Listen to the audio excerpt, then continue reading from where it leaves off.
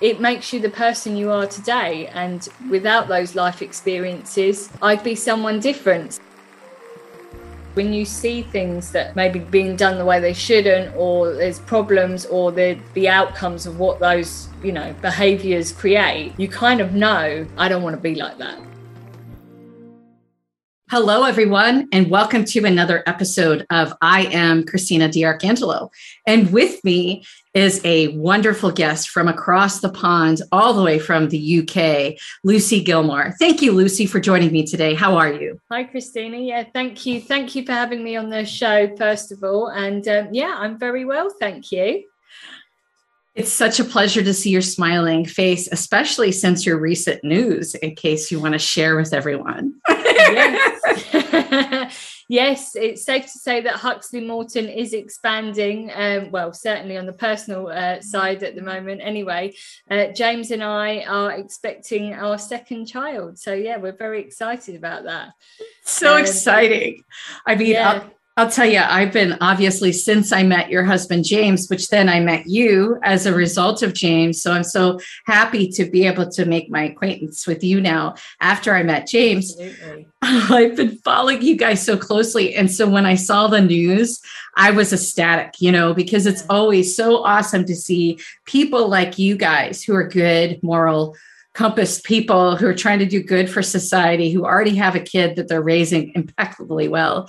And now they're having another child. It's just so awesome. Yeah. And talk to me about that, because you already have a big career. You already have one child, and now you're going to have another child come in. And as you know, in CD fashion, we always try to show our viewers or listeners something that brings us together, because, the whole theme is we are the same, even though we're different people. I live here in the United States. You live in the UK. We both work in traditional pharma. Well, at least I do sometimes, not all the time anymore. But there's those things that tie us together as that we're the same. But I feel most important to us as humans, at least to you and I, is the fact that we're moms. And that's a big thing for us to have in common. So, talk to me about this. I guess one of the reasons for starting Huxley Morton was because, before we started, James and I were working in the city. We both had kind of, quite high level jobs. We were doing long hours. And whilst it was fun and everything like that, we'd done it for 10 years. And it was kind of like, we can't sustain this level of work and have a family. Like, we can't be getting into the city at 6 in the morning and leaving at 7 at night and have a young family at home. So it had always been in the back of our mind to start our own business. So I guess when that we kind of, came to the conclusion that we wanted to start a family, it just felt natural to go, right, okay, well, let's start the business first. So we started Huxley Morton, and then I think it was after about 2 years, we had Axel, which obviously worked out perfectly in terms of having that time, having that flexibility. At that time, it was just James and I in the business. So we both got to enjoy those early days, early months with Axel. James was able to kind of support me in that, which was, a fantastic help. As those first few months, and being a first-time mum is a real game changer in experience. No matter what anyone says, no one can really prepare you for what that's really like. Sleep deprivation and just learning a new person and what to do. And being responsible for somebody else rather than just yourself. And absolutely. And I think that you bring up an excellent point, because this stuff's not in the books. No. That we learn after we have the kid, right? And so it's not stuff that you can read. And if you can find something in a book, well, it's not going to be a whole bunch, because if in fact it was, people probably wouldn't have children because they'd be fearful, like I know exactly, like Christian was up, he was in the hospital when I had him because he had meconium, which I didn't even know what meconium was, which I'm embarrassed to say because I'm a clinical researcher. You would think I would know. I know a lot of things, but that I didn't know. And he was there for a long time because his lungs, he wasn't, and he was like on an oscillating ventilator and all these things. And so when I brought him home, he was on a 2-hour feeding schedule thanks to the hospital. Wow. That's tough. Yeah.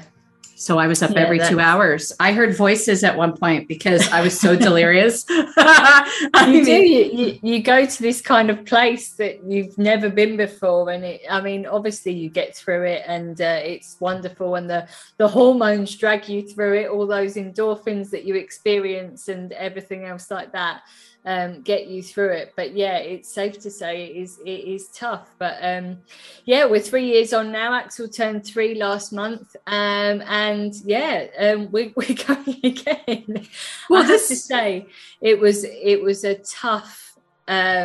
It's not been easy this second time round. I mean, I'm 3 years older, so I'm sure that hasn't helped, but definitely the sickness, the nausea, the tiredness. I don't like to complain because I feel fortunate enough to be blessed to be having that opportunity to have a second child. But yeah, my God, it's been a tough couple of months. Fortunately, I'm second trimester now, so I'm out of that, and yeah, everything's sort of subsided, so I'm feeling much better in myself and able to spend a full week at work rather than every couple of days thinking, oh God.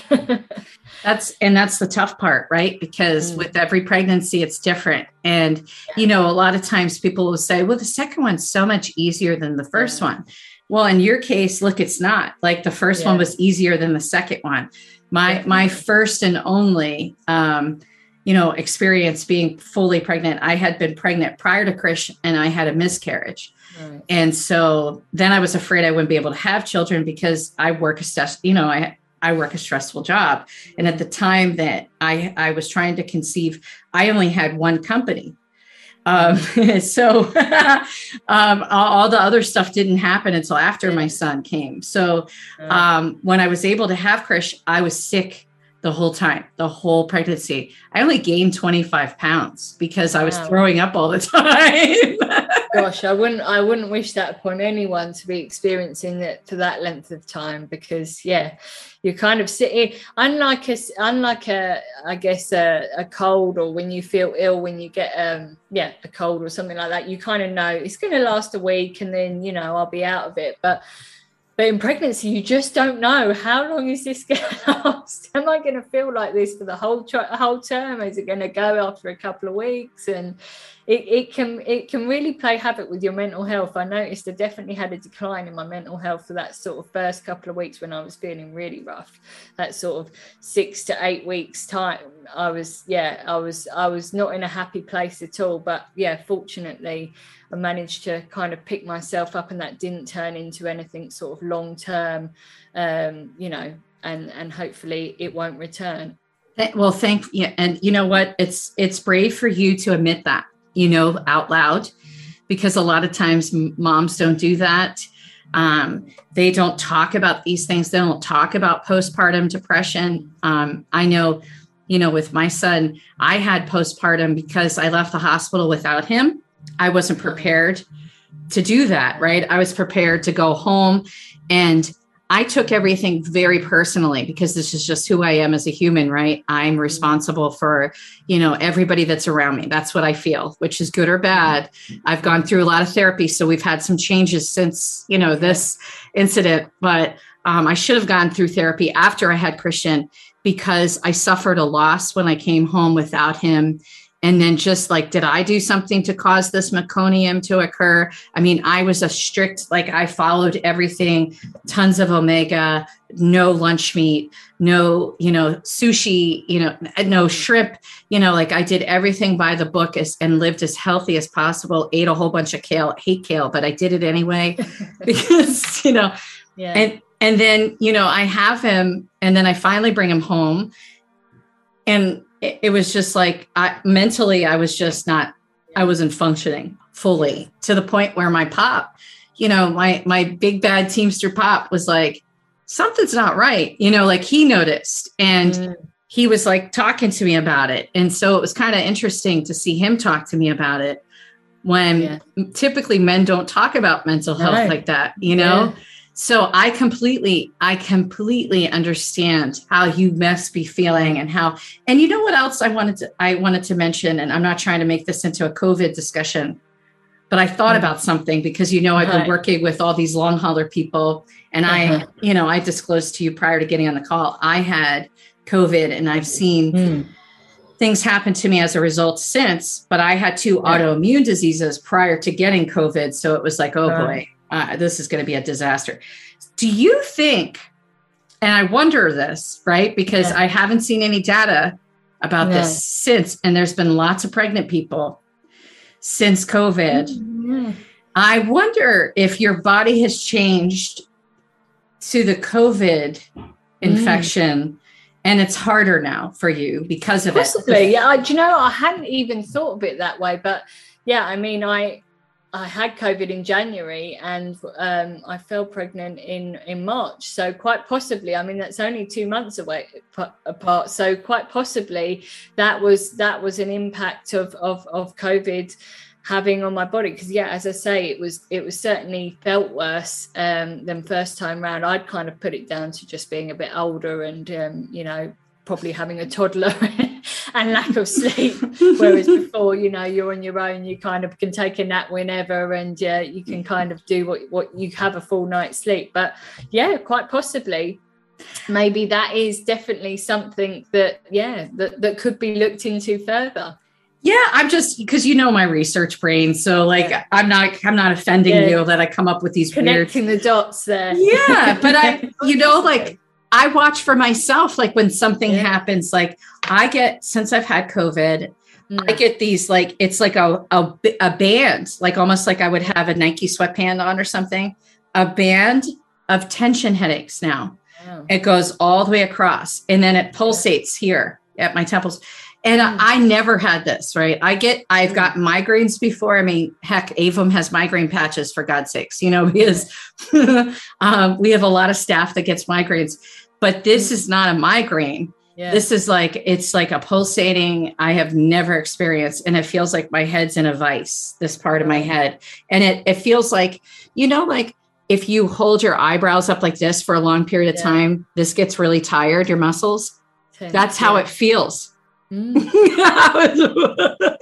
might be onto something, definitely. I think everyone should be probably aware of how they're feeling after COVID, because I guess we just don't know, right? There's so many studies and so many different, it's new to all of us, so it's kind of like everyone should be a case study for flagging those irregular feelings or emotions or things that happen to them after COVID. Even the mental, look into it. Even the mental health stuff. I know for me personally, since I've had COVID, and I'm not making you say this otherwise, I'm just saying, so where I'm coming from, I'm being, vulnerable, and I'm not trying to point my finger at you, but I know since I've had COVID, my anxiety at times just will creep up for no reason. Like all of a sudden, it's like 0 to 100, like, woo, up here, right? Where I'm like, I need to go downstairs and hit the back, because I can feel myself and I don't know why. And it just happens. There's nothing different. My jobs are still the same.